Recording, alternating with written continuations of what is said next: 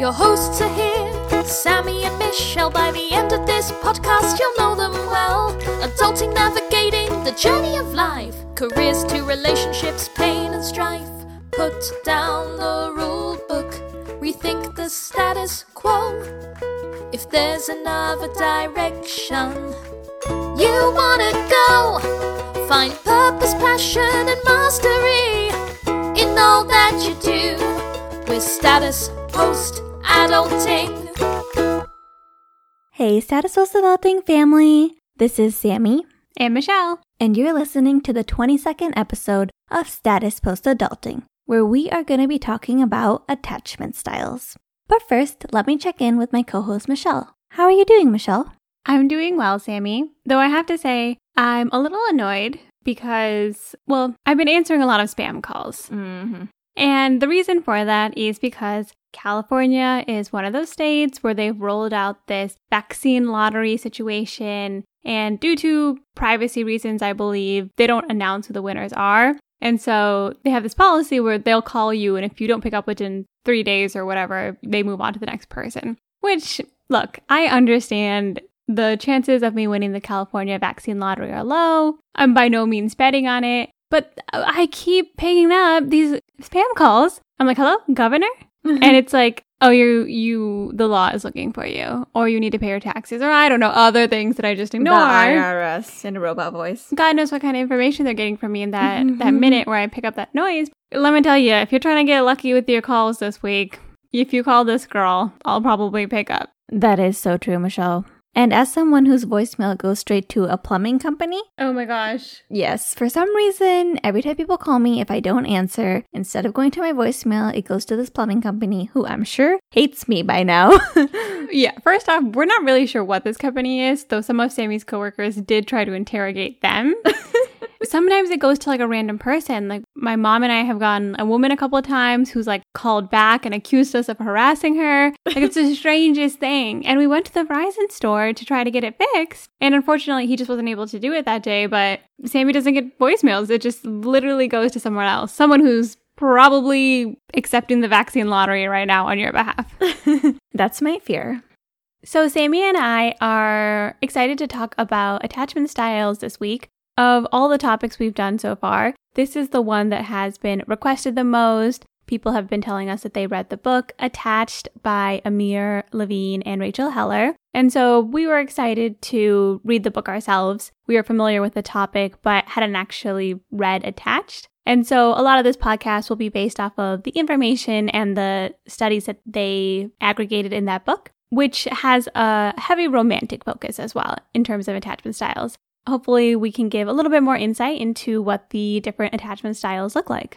Exactly, Michelle. There are 4 main attachment styles. There is anxious, which makes up about 20% of the population. These people are eager to open up intimately, but fear their partners do not care for them as much as they care for their partner. Next, we have avoidant, which make up about 25% of the population, and these people have a tendency to be reluctant to build intimacy. Then there's secure, which is over 50% of the population, who can easily become intimate with their partner. And the next category is actually a combination of anxious and avoidant. They share traits of both those categories, and this is very rare. It makes up about 3 to 5% of the population. It's interesting and comforting, Sammy, that secures make up a good majority of the population. So starting with people who have an anxious attachment style, they tend to be preoccupied over their relationship. They are, like Sammy said, eager to open up intimately. But as the book mentioned, they fear their partners don't care for them as much as they care for their partners. And so this can make them very attuned and a little hyper-reactive to negative signals. They can think there's a threat, sometimes if there is or if there isn't. In the book, they talk about something called activating strategies, which is something that people do when they're experiencing anxious attachment, which compels them to try to do different things to get close to their partner because they feel like their partner is pulling away.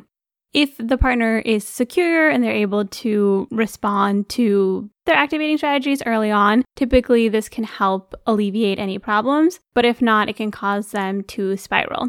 I remember when I had a partner that experienced probably an unhealthy level of anxious attachment. And if I went out or they didn't hear from me, I would get a bunch of texts and calls and complaints the next day because they didn't get that reassurance that I was thinking about them or whatever it was. Yeah, Michelle, that's really common with anxious partners. If they get like a secure text or call, they may feel better and go into a comfort zone where they cool down. But if they don't get that response, then they start spiraling and becoming more and more worried, which can manifest as various behaviors. Definitely, Sammy. And those behaviors are called protest behaviors in the book, which is any action that you take to try and reestablish connection with your partner. This can be, like we mentioned in our example, excessively calling, texting, or attempts to contact your partner, even withdrawing, sitting silently, staring at your phone, ignoring your partner, keeping a score.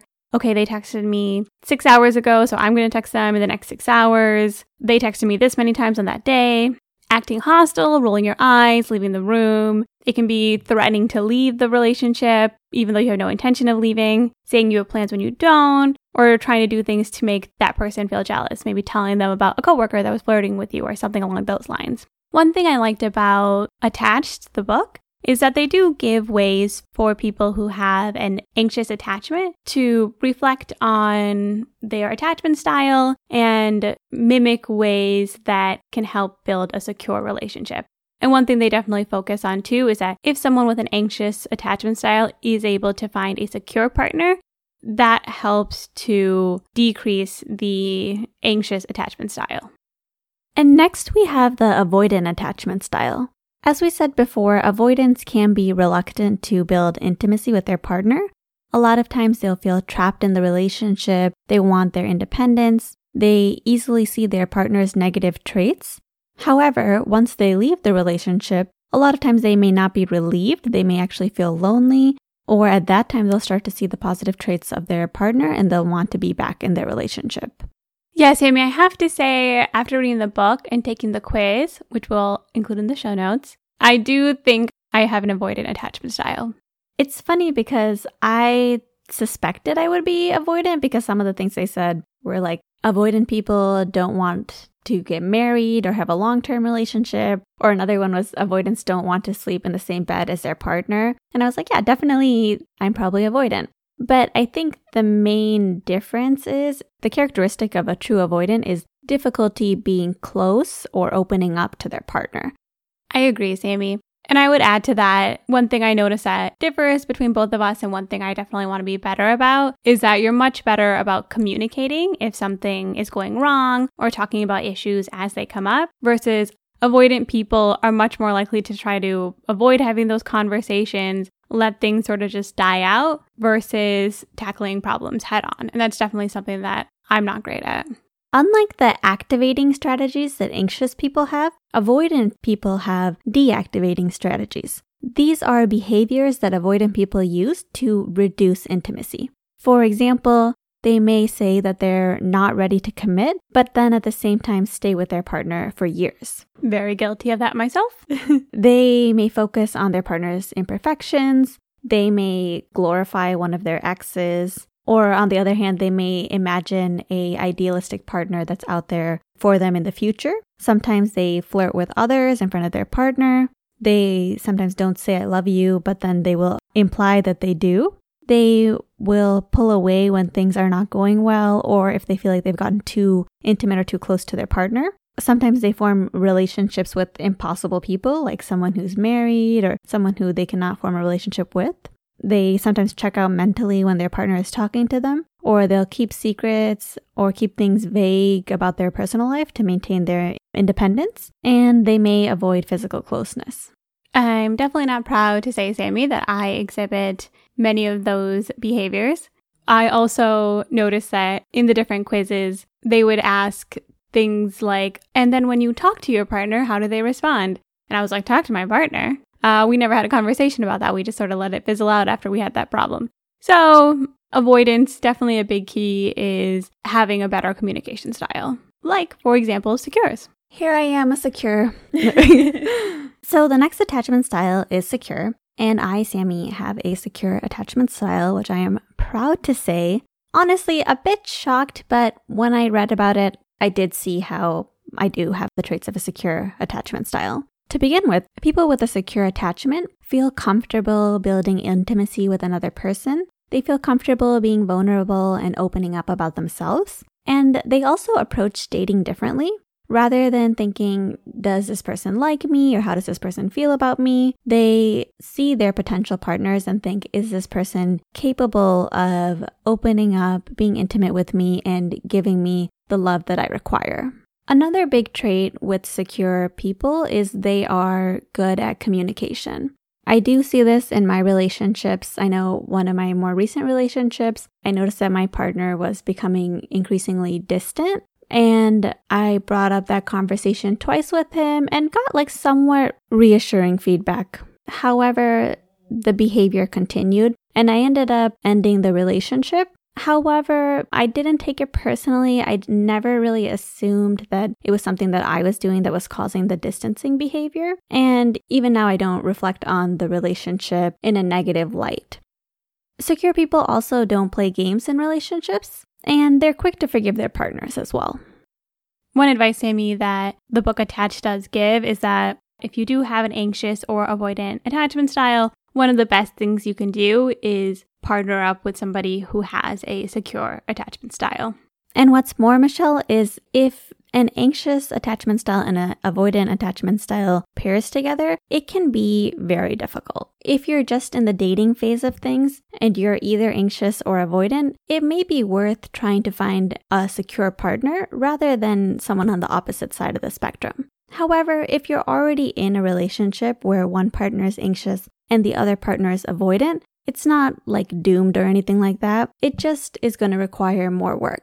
And especially if both partners are open to discussing this and working on this, then I think it's something that can be improved. But it is one of those things because both partners have opposite natures that will consistently have to be worked on. And especially as life gets more complicated with things like parenting, managing money, taking care of sick parents, these issues can become increasingly difficult. It's true, Sammy. Also, one thing in Attached that they do reiterate a few times is that when it comes to all the attachment styles, it can be any person, any gender, any charisma level, introvert, extrovert. Those type of things don't necessarily signal that a person is going to be anxious, secure, or avoidant. Yes, Michelle. And those were some of the general takeaways from the book Attached. With that said, Michelle and I... They attack avoidance a little bit in this book. Yes. When they had the chapter about anxious, they're very kind to the anxious people. And I assumed that the next chapter on avoidance would be similar. However, this book definitely is not a fan of avoidant people. Maybe this is a harsh critique, Sammy. But if you're an avoidant and you're picking up the book, just know they're not handling you with the kitty gloves. Let me tell you that. I do agree that the advice given to people with anxious attachment I felt was very helpful and very kind, if you will. Avoidant, the chapter was half as long. They're definitely very critical of anxious people getting in relationships with avoidant people. And I don't know, maybe I took it a little too personally, but I was like, I think with some better communication, us avoidant people can figure things out. But I don't think it's a bad read. I think that it was really helpful for me to understand the different attachment styles more. And Sammy and I like to joke that they do take avoidance down in this book, but it does provide good information in terms of evaluating what type of person you are, your partner, the relationships in your life. I agree, Michelle. It is a good book to get an idea of what the different styles are. I did also have another beef with the book, and that is because I lean towards a Buddhist philosophy of life, and their solution for people was to pair up with a secure person, and if they pair up with a secure person, then all their problems will be solved. They don't say it like that, but that was the general vibe that I got. And one thing about attachment in general is in Buddhism, attachment and love are two very different things. Attachment, it's more about how something makes you feel. So if I'm attached to something, I want more of it because it makes me feel better. I want to avoid losing it because that causes me stress and anxiety. However, love is about caring about somebody else, fostering that other person, helping that other person grow. interestingly enough, in Buddhism, those two concepts are not necessarily interconnected. I think by telling anxious people and even avoidant people just to pair up with a secure person, I don't think that really solves their problem. I think, of course, working with therapy to understand why you have these attachment styles and learning how to regulate your own mood, I think would probably be even more beneficial. I see it as putting on shoes rather than trying to steamroll the entire earth so that you never step on a bump again. So, takeaways for this week, Sammy. We do think that the book Attached specifically did do a really good job breaking down the different attachment styles, breaking down different aspects of each and things to evaluate in yourself and in your partners.